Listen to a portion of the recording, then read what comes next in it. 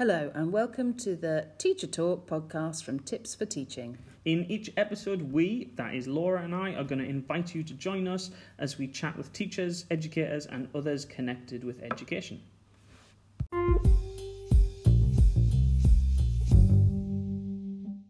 So this episode is quite a personal episode because it's an interview with my brother, who is a youth worker.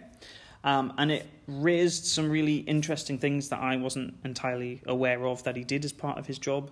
So I'm going to play it in a few minutes, but Laura and I were just going to discuss it first because I conducted the interview over Christmas on my own, and Laura has since listened to it and understood most of it without subtitles. So, I did, yes. So what are your thoughts on it then? What are we going to signpost our listeners to? So from a teacher's perspective, I think it was really interesting to find out what is actually happening outside of schools in terms of youth work. I was amazed at actually how much your brother was involved in. Oh yeah. I'm not clear as to what it's made me question. It's made me question what is available here, because this is a very different part of the country. And as I've been teaching in Oxfordshire for a long time. And I've not ever actually met any youth workers or come across or been directly involved, whether that's just because of the role I've had. But it would be really interesting for me to find out, because it sounds like he plays such an important part in this kind of the safeguarding of those individuals. Well, one of the things we talk about quite a bit in the interview is that they're a missing piece in the puzzle in like understanding. We talk about the whole child, but actually even when we talk about the whole child in school, we're forgetting there is a piece of the puzzle. And Graham talks about the fact that from 3:30 in the afternoon till 10, 11 o'clock at night, that's a huge chunk of the puzzle. And the people they're with aren't people that are actively engaged by schools in understanding the child. So there's a massive chunk of time period every day in a child's life, in some of the kids we deal with anyway, and that part is still a blank space to schools. Yeah. But you were amazed. I was just thinking about the fact that youth work isn't part of schools down here. No, it's not. And because that was a real eye-opener, hearing that actually there were youth workers in your school, that you grew up having that experience and thought it was normal. And I assumed that was just the way they did it. No, never, ever did I come across youth workers, certainly in my schools when I was growing up, and not since. So it's amazing how different things are, and yet I think, our kids are facing similar problems and similar issues, and probably all would benefit, as you say, from that missing piece of the puzzle, having that wraparound care. I think there was a couple of, I'm looking at my notes and some of the content that we covered in the interview and things that surprised me. One of the big ones that surprised me was the austerity bit, and Graham talking about the effect that's had on kids, and not that these kids didn't exist before, but that there's more of them who are just given their money in the morning and told, support yourself for the whole day. And therefore some of the choices they make about drinks they drink and things like that. And we see the impact of that in school, yes, but don't necessarily, unless we're the safeguarding team in school, we don't necessarily know some of the detail of where that's coming from. And that was a bit of a surprise to me. Yes, those energy drinks and those sweets that they pack in instead of making the right choice because they haven't had the guidance exactly, to eat the right foods. So there's quite a bit, and you don't realise, I suppose, the role of a youth worker. You just don't realise what the sheer range. I mean, Graham touches on, and I won't give too much away, but they touch on things like that, the effect of austerity. He talks about the impact in schools, outside of schools, the hours they work, the conversations they have with kids. There's some stuff on sexual health in there where that was a real eye-opener of the conversations they deal with, the expectations kids have. Yes. And then there's a bit to look out for in there that teachers wouldn't have maybe pick up on themselves, is that the exam stress. So Graham talked a little bit about vocational courses and the removal of vocational courses, and particularly with the kids he's dealing with. there's an impact there on their stress levels and anxiety. And as a teacher, we might not realise that some of the kids who don't come to us for support aren't accessing revision support elsewhere. And it was really interesting to think that actually when I was a teacher in that town, I probably assumed some kids did no revision at all because they showed no interest in it at school. But as Graham points out in the interview, actually they were accessing revision with him in a youth work setting because really that was where it was positive comfortable. to hear that. Yeah. Really good to hear that, actually.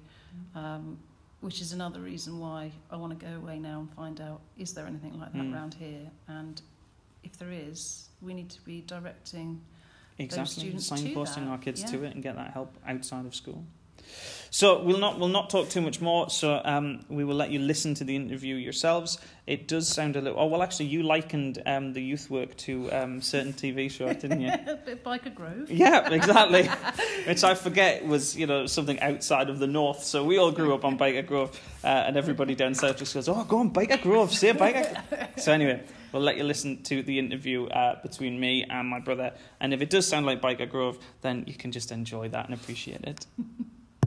Hopefully sound will pick us up, yes? Sat nice and comfortable. Have you got your coffee?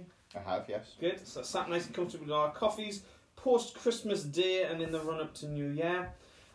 So, Graham, how did you come to be working in youth work? Oh, in all honesty, I kind of fell into it. So I was a little bit of a low achiever when I reached me ES and A levels. I didn't achieve what I had wanted to achieve in music, which was my passion at the time, at my A levels, so I stayed on an extra year, redid them, and during that kind of final year I was heavily involved in volunteering for a local youth club at the time. From there I went off to university, studied music, came back and kind of again fell into a volunteering role within a statutory youth organisation. That led to a paid role, which then in turn led to me moving out of that role and into the voluntary sector, where I got to kind of marry my two passions together at the time. So that was obviously my youth work and then opening up a music project at a youth club. So that's kind of what kick-started me and got me to where I am today, I suppose. So without perhaps naming names or anything like that, how would you describe the youth work you do and where you are, the town you're serving? Very varied, in all honesty. So where I currently am, we do a lot of different styles of youth work. So we'll do some outreach youth work. We're in rural Northumberland for some of the work that we do. We're in some of the local towns for some of the work that we do. And everywhere has big differences. They're all very different. They all serve. So although you're based needs. in one main centre that I know, you, because Northumberland being the way it is. Yeah. So we're actually based across 3 sites currently at the moment. And yeah, we deliver out of all 3, serving very, very different needs and very different age ranges as well from those needs. Okay, and the question I wanted to ask, which we started to go into, was how important do you see the role of a youth worker in the specific communities that you're serving?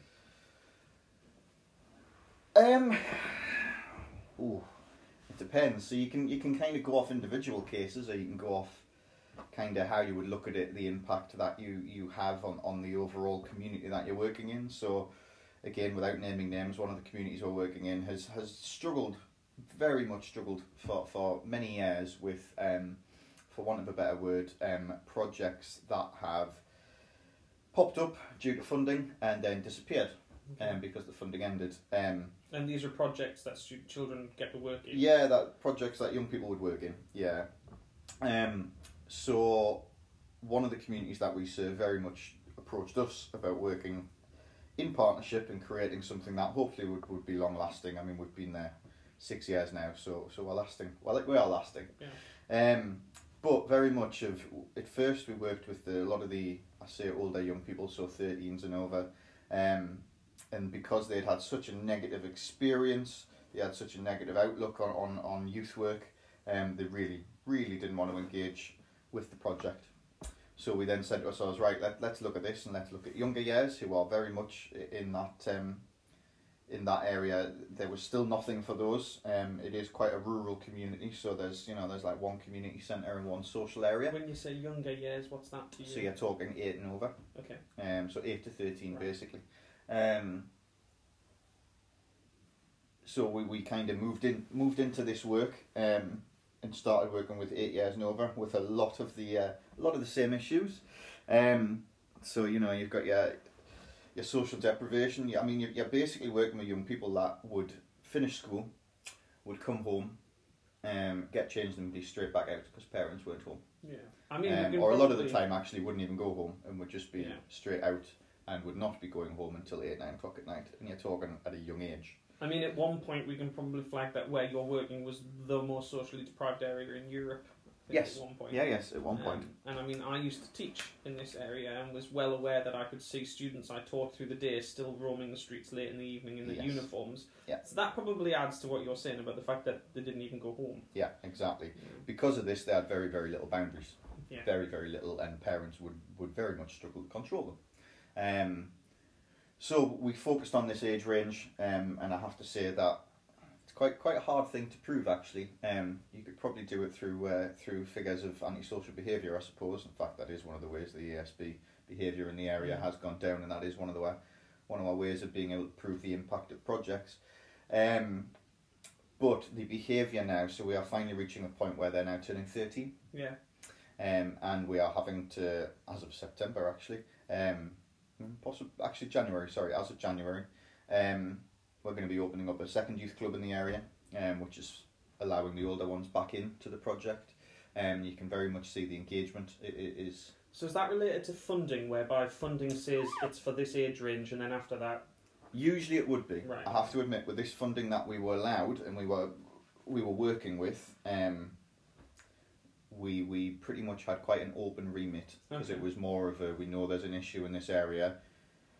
Can you do a little bit of work in it, do a bit of research, and tell us or identify for us what the issues were. So when you said earlier on about the short-term projects that kind of caused the problem, is that because of that kind of funding historically, that you had to work with these types of kids that you've targeted, and once it's over, it's over? And yes, yeah, very much so. So it would be that there's an issue with one of the most common ones is there's an issue with antisocial behaviour, often flagged up by your local constabulary.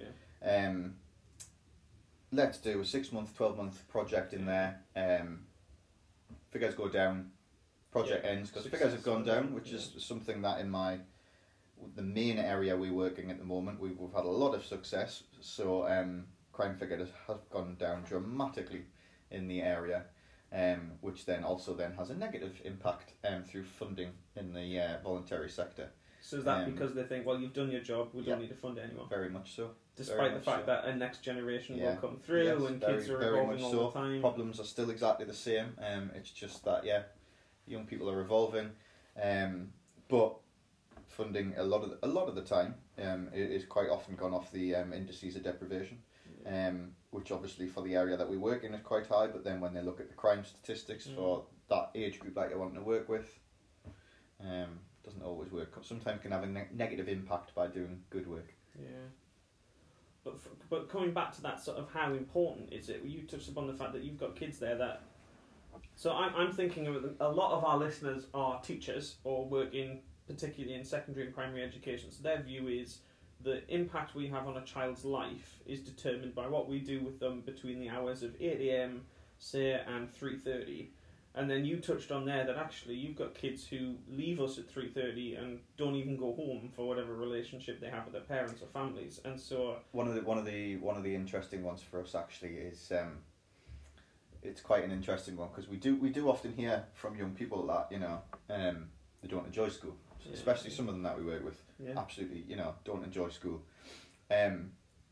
Yet when you get to talking about them, their school day is their most stable day. Their Monday to Friday is their, actually if they didn't have that routine, is quite an interesting one for them.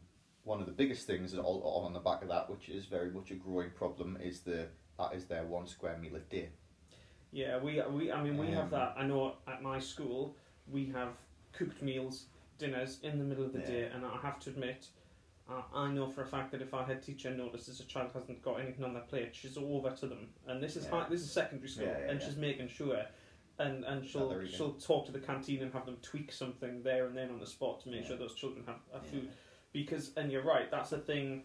When I started teaching 10 years ago, I don't think we were as aware of the need for that to be part of our role as it perhaps is. But you're right, the routine. So there's that thing of, we come back to the importance of the role. We can see the importance of a teacher's role in providing that routine and that structure from 8 a.m. or 3:30, but then that structure falls away. So it's hugely important that there's another structure to pick up. Yeah, so I mean, we often, it's the social side of things, in all honesty, that we work with, and I mean, it is the life skills from there. So I mean, you do often get there, well, all you're doing is taking young people on a trip, and you get it all the time. Or all they're doing is coming in, you know, and then they're leaving hyper than they were when they came in. And I love it when people say that, because I think, oh, what would you like to leave them? Would you rather they left miserable? Yes. Surely that is a good thing, that they're all leaving with smiles on their face, and that they're, you know, oh, why are you closing? Well, because we've got homes to go to. Like, come on, let me leave for the day. And when you say when you're closing, what time at night? Just to highlight. Oh yeah, talking that can be anywhere between 8 to 10 o'clock. Yeah. So we're talking that huge extra bit of structure to have the impact you have. I mean, the main project that I work in has anywhere between kind of 40 to 60 young people from, I mean, a lot of them come from straight after school, but you're talking the majority kind of rock up about 4 o'clock, which realistically is not long after school. No, it's not really. By the time they've gone past the shops. Yeah, exactly. By the time they've got their X amount of energy drinks. No, one of the social sides of it, one of the biggest things is the social sides of it, and is the interaction and how to interact with other groups of young people. That's one of the biggest things that we work with. How they perceive themselves outside of school when they're, for want of a better word, people class them as they see them in groups and it's a gang of young people. Well, often it's not. It's just a social group of young people. That's just a large group. And actually, if you go over and talk to them, they're not going to, you know, yes, they might actually be wearing a hoodie, but what's wrong with that? Yeah. We do a lot of work on the social side of things. I mean, we do a lot of work with schools as well. So we do, we have had projects in the past that have worked on alternate education projects. That is kind of things that we can offer. So again, taking young people out, sometimes just taking them out of the environment and having a bit of a youth worker approach. And which type of child is that? Do you know what I mean? If we're gonna. So you often, that's often the young people that have aren't engaging with the education system. And I have to admit, the education system now is a lot better for trying to put as many possibilities in place as they can for that young person. But sometimes it just isn't for them, or actually sometimes a young person, we often find, is pushing against that because they know it's actually what they want, but they don't want to admit it's what they want or what they need. That's one of the biggest things that we come across, and sometimes doing that little bit more of one-to-one with them, which isn't always possible in school because you've got groups of 30 young people in a class, isn't possible. So sometimes taking that down to one-to-ones or 6s and 8s. I mean, we would never, within the alternate education that we offered, we never worked with groups over 10 young people ever. We didn't do it. It wasn't of benefit to the young people. No. We could have, but it wouldn't have been of benefit to the young people. I mean, we often say there's a meme and things that go around in education that often sort of reminds teachers that the child that's usually making the most noise is actually calling out for the most support. Yeah. You know, they're fighting against it because they need it more than the others do. Yes, very much so. So I mean, we offer things. We work with young people on an awful lot of work around sexual health. An awful lot of work around sexual health. We do a lot of work around cooking, around meals, so around like self-supporting. Yeah, self-supporting. We do an awful lot of work with young carers. Oh yeah. An awful lot of work with young carers, a lot of which don't realise they're young carers. And they're becoming, it's not becoming because they've always existed. But they're suddenly becoming more of a priority. Yeah, they are. Actually... So, I mean, I have to admit, one of the things that I'm not keen on is to somewhat excluding, I suppose excluding's not the word, identifying young carers and then giving them their own group to go to. So there's a difference between a support group that is just young carers, which is quite a big thing at the moment. Yeah.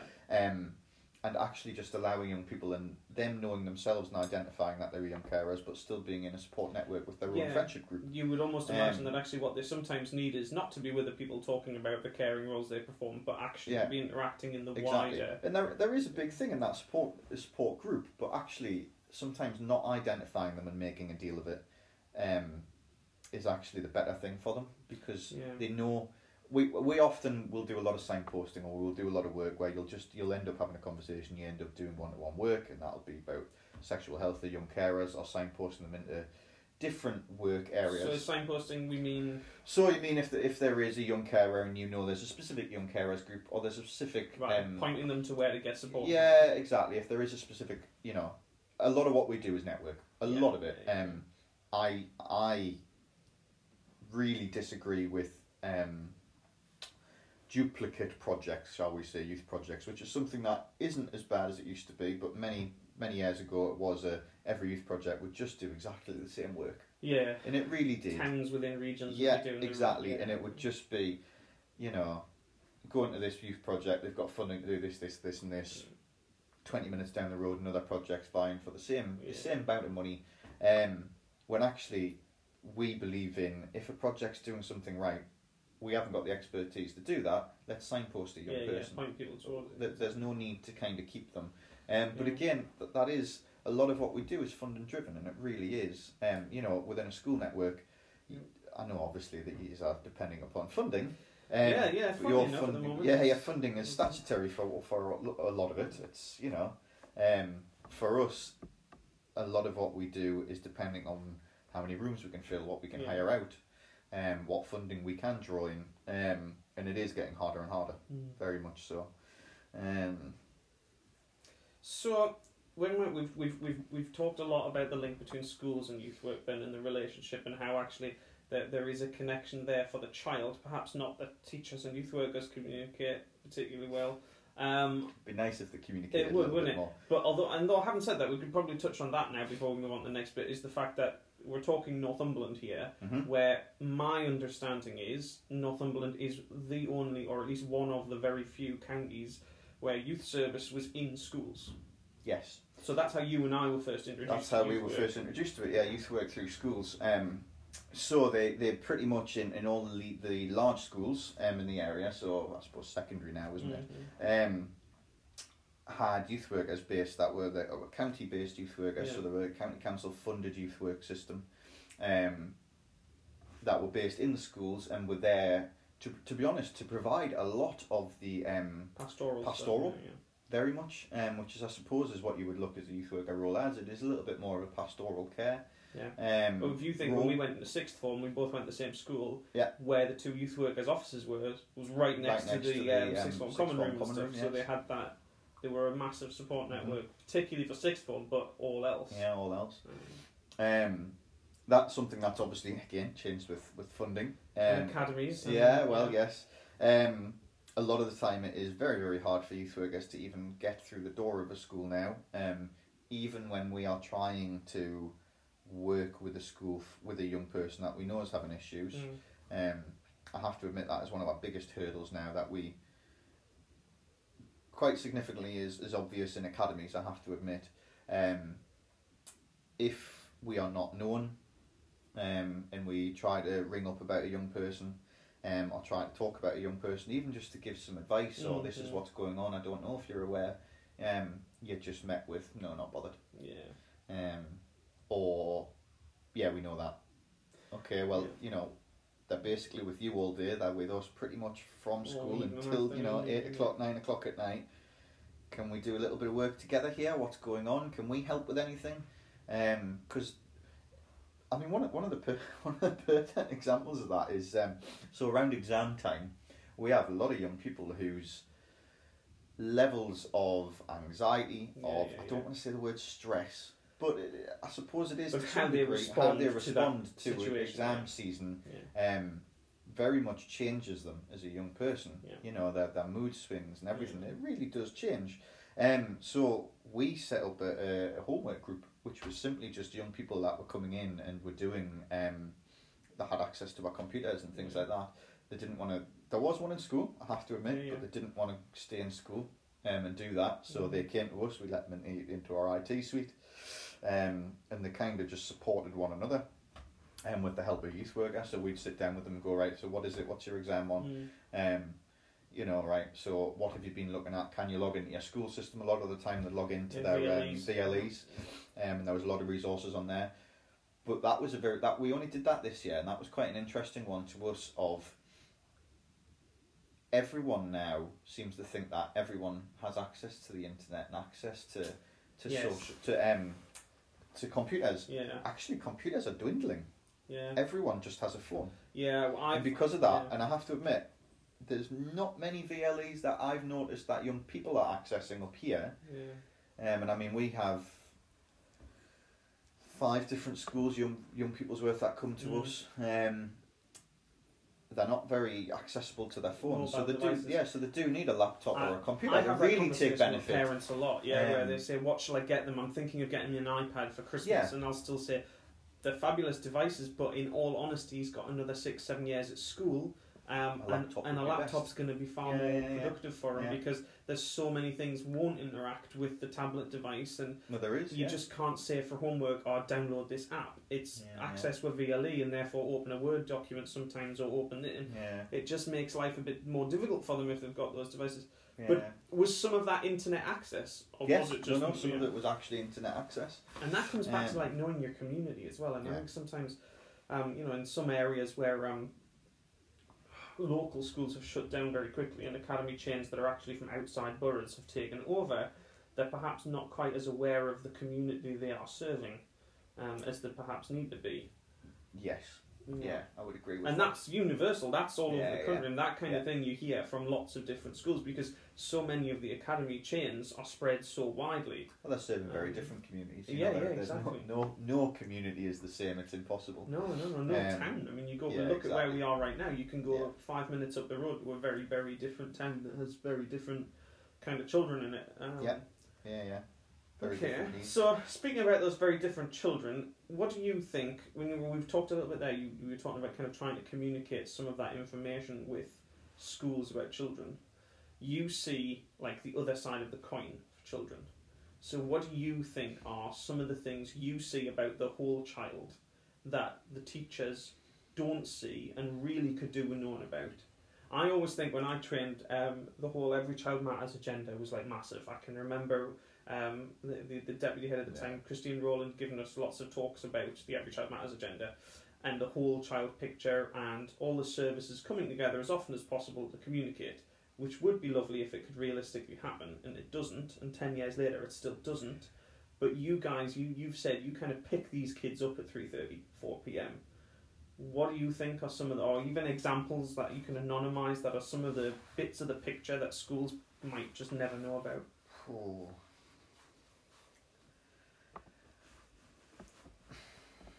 To be honest, I still think one of the biggest ones is home life. So I mean, schools really do try now, and we've said we're getting a lot better. Yeah, you are getting a lot better.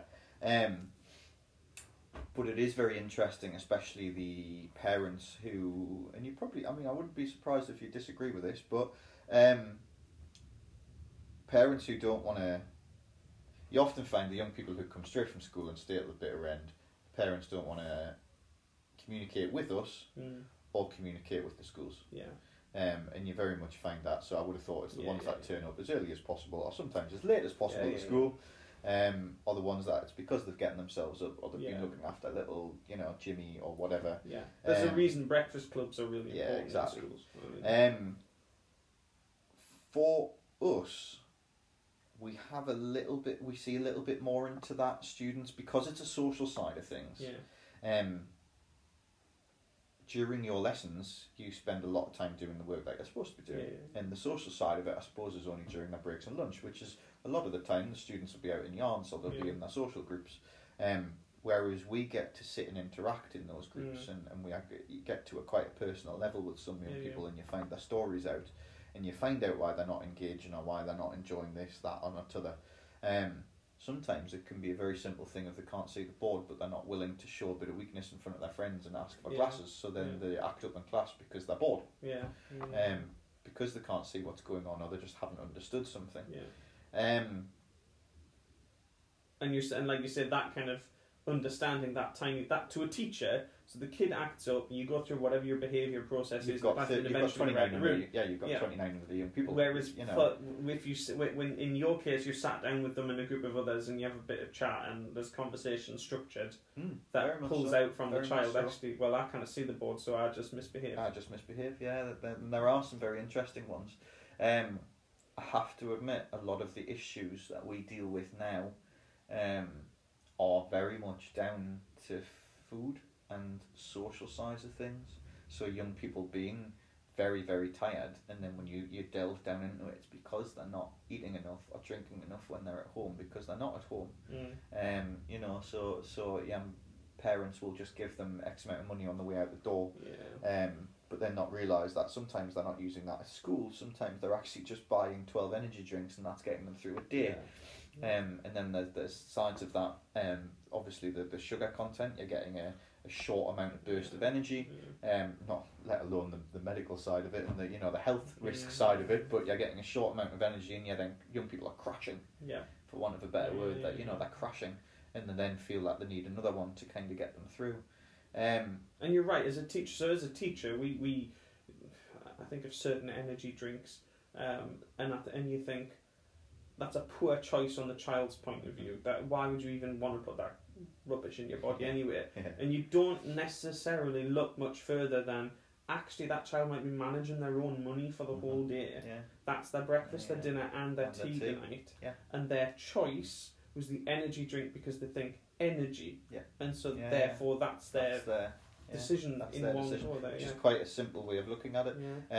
But to a young person, they still are developing. Yeah, exactly. So actually, their choices, no matter what anyone says, a young person's choice. In fact, to be honest, even adults are always learning anyway. But certainly up until the age of, I would say, 16, young people, things are very black and white with young people. And for want of a better word, young people are very, very stubborn. They really are. So if you challenge a young person, that's it. That teacher's probably tarred for a long time of where you had like that teacher. Oh yes, we deal with that all the time. I've got students who I will take out of lessons sometimes and sit and talk to and communicate with them like wonderfully and say, why won't you behave? And it's, well, such and such, they're told us off, and it turns out it's something they said to them in the first week of term. And they've just decided they're no longer like that teacher anymore, so it's going to be a difficult, prickly relationship there on in. Whereas, like I said, we very much are very much working with them on their social side skills, their social skills, their life skills, very much their life, to be honest, it's their life skills. So it is, like we said, it's their cooking, it's the preparing them for what comes next, not just the academic side, but the how do you interact with people, how do you interact with each other, how do you choose what is right in a friendship, what's right, what's wrong.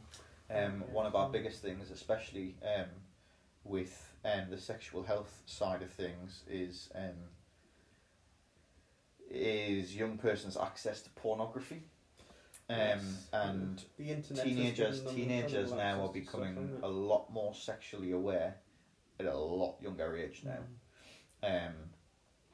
And I very much put that down to the ease of access to pornography, but because of that and because of the way that often women and males are trapped within those areas, shall we say, those forms of media that young people are watching, is a way that how they then expect to be able to talk to their friends, so how they expect to be able to talk to their girlfriends. Their expectations of things become extraordinarily skewed because they've got access to it. Very much so, much so. Just sometimes the way that they talk to each other and interact with each other, and especially when they're in a relationship, the things that are expected. At an extremely young age. We do a lot of work on how you interact socially with one another, let alone when you are in a relationship with each other. We do. I mean, I've done cyber safety evenings for parents, and one of the things I try to say to parents is, do you remember some of the rude words, particularly sexual stuff, that you heard in the playground, and how it was all part of this mysterious other thing called sex? That you kind of, your understanding of it evolved as you grew through your teens.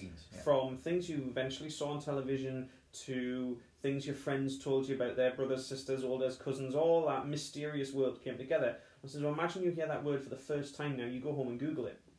Yes. and your access is suddenly like, oh my It's all god, that's there. what that is. Yeah. It's all So there are words you heard as a young child in our age when you were younger that you didn't fully understand for another 5 or 6 years. Yeah. If you imagine those kids go home now, and at the age of, for example, I teach 11-year-olds, they go home because one of the boys in school said this word, they go home and they search for it on the internet. And even worse, the filters on social media are a lot less. a lot less. Very So if much they've got Instagram and Twitter and things like that, they can search for some of those things and just get access to stuff that will just, well, tarnish their perspective of things Yes. instantly. Yes. Yeah. So what do you see? So it's as a way of rounding us off, because we could sit here and talk for hours, Yeah. and we've both nearly finished our coffee, or at least I finished mine. Yours? Yeah, only a little bit. Only a little bit left. So what do you think then is... So we talked a little bit about the Every Child Matters thing. So 10 years ago, they wanted all the schools and all the networks, police, social services, youth work and stuff, to communicate with each other. That was 10 years ago, the whole after Victoria Columbia. Yeah. So what would you say, where do you think we are at now in relation to that? Did we come close to it and then veer off in a different direction? And then what do you think actually, not what we need as teachers, not what youth workers need, what do you think young children need in that support for them? To be honest, I think one of the key things would be for schools to be able to recognise youth projects. Yeah. You still have and it is a very, very big issue, especially if you're not a statutory organisation. Because you're not. If you're a youth project, often you're not statutory funded. Yeah. We're certainly not. Then a school just won't acknowledge you because maybe you haven't hit a standard mark, or sometimes even when you have hit a standard mark and you've got those standards marks, sometimes still won't engage with you because I can't think of the reason for want of a better Well, word. you're just an external body. You're not just part an of their external. network there. So Yeah. when actually the information we can provide and the information that we could share with one another about certain young people and about groups of young people and the social lives of those and moving forward, I think would be fantastic. We did get to a very close point with the Every Child Matters, I have to admit, not through schools communicating openly and organisations communicating openly, but certainly in the points of emergencies. Where you would rally around young people and you would try and find all those ways of working together. I still think it would be amazing if there could be some kind of universal platform that young people, youth workers, organisations could, again, it would be some kind of standard you'd have to meet, where you could find out all this information. A bit like, is it Sims that schools use still? Oh yeah. So adding that kind of information. That kind of information and being able to kind of link into that. Even to tag files and update files on particular very vulnerable much children. so. I think would be absolutely fantastic. It's a bad. And there's no reason that can't happen in today's technology. I still find it amazing that people are so guarded and everyone's using so many different systems. Yes, information, and I don't get us wrong, information should be guarded, and it should only be shared when it needs to be shared. There are times and places to share things. But for young people moving forward, I genuinely just think they're not going to have an easy time. Things are only going to get harder for young people. Exams are getting more and more. I mean, from my understanding now, I mean, there was quite a heavy focus a number of years ago on coursework, and your exam was important, but your coursework could count towards a very big percentage. I believe it's going back to exams now. I can see why young people would get overhyped about that. It was the exams that let me down, and it took a long time for me to get through some of them. So I can see why for some young people that's not going to work, and why they are just going to rebel and think, actually, from the very start of term, as soon as someone says to them, well, you're going to have an exam at the end of this year, they're going to go, well, I'm not going to do well, so what's the point in even being here? And when I look at like that, when we think about it's part of the puzzle, isn't it? I mean, I know for a fact where I work that we have social services communication is really strong. Yeah. As in, there is a constant communication there, whether or not it's always what we want it to be. That is your statutory. Exactly, and that's what I'm saying. So it's like you're saying we can think we've got the whole puzzle of a child covered by just going around the statutory area, but actually the statutory does not cover the child from 3:30 till 10 p.m. at night. Not at all. On every single child. There will be some kids that are very closely monitored, but there's a huge other group of kids you deal with that aren't. Usually when they're being closely monitored, it's often because they've already hit that Exactly, point where something's gone wrong, when actually a youth worker could have gone, yes, that was... They're heading that way, we know that. Let's do something that is an alternative means to help them with this. Let's fight it beforehand. So what we want to really do is say to schools, you know, there is an extra part of your puzzle you could be working with and dealing with students a lot sooner. Very much so. Find out you'll find out by just listening to your students. That is how we got our contract with a local educational establishment here. Simply because majority of their students were going, "Are you going to such and such tonight?" Yeah. And then it was the school that had approached us, which was very nice to hear. Well, you've got a lot of our students here, and then when we looked at it, we did, especially of the ones that you are struggling to work with anyway, and they are choosing to come here in their own time. And some of the things that we were doing with them, like the cooking things, actually could easily feed back into the school. There are ways and means of doing that. But sometimes it is, like I said, it's very much the social side of things, and the allowing young people to become young people and not just categorising them and saying that's where they're going in life, but actually giving them the possibility of, what do you want to do? Yeah. Where do you want to go? What experiences would you like? Which is what school is about as well. Yeah. So actually we're all really trying to get the kids to the same place. We need to make sure that we've got all the pieces of the puzzle on the board. Trying to give them as many options as they can to hopefully allow them to make a decision of where they would like to go with their life. Definitely. Well, look, we're both finished our coffees there. We could probably talk for hours, I know.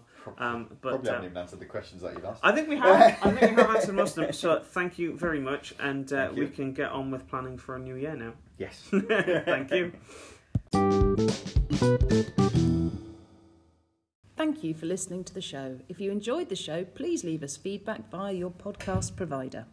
Leaving your feedback via podcast providers like iTunes means we move up the recommendation lists, and other educators will find our show recommended to them. Thank you and happy teaching.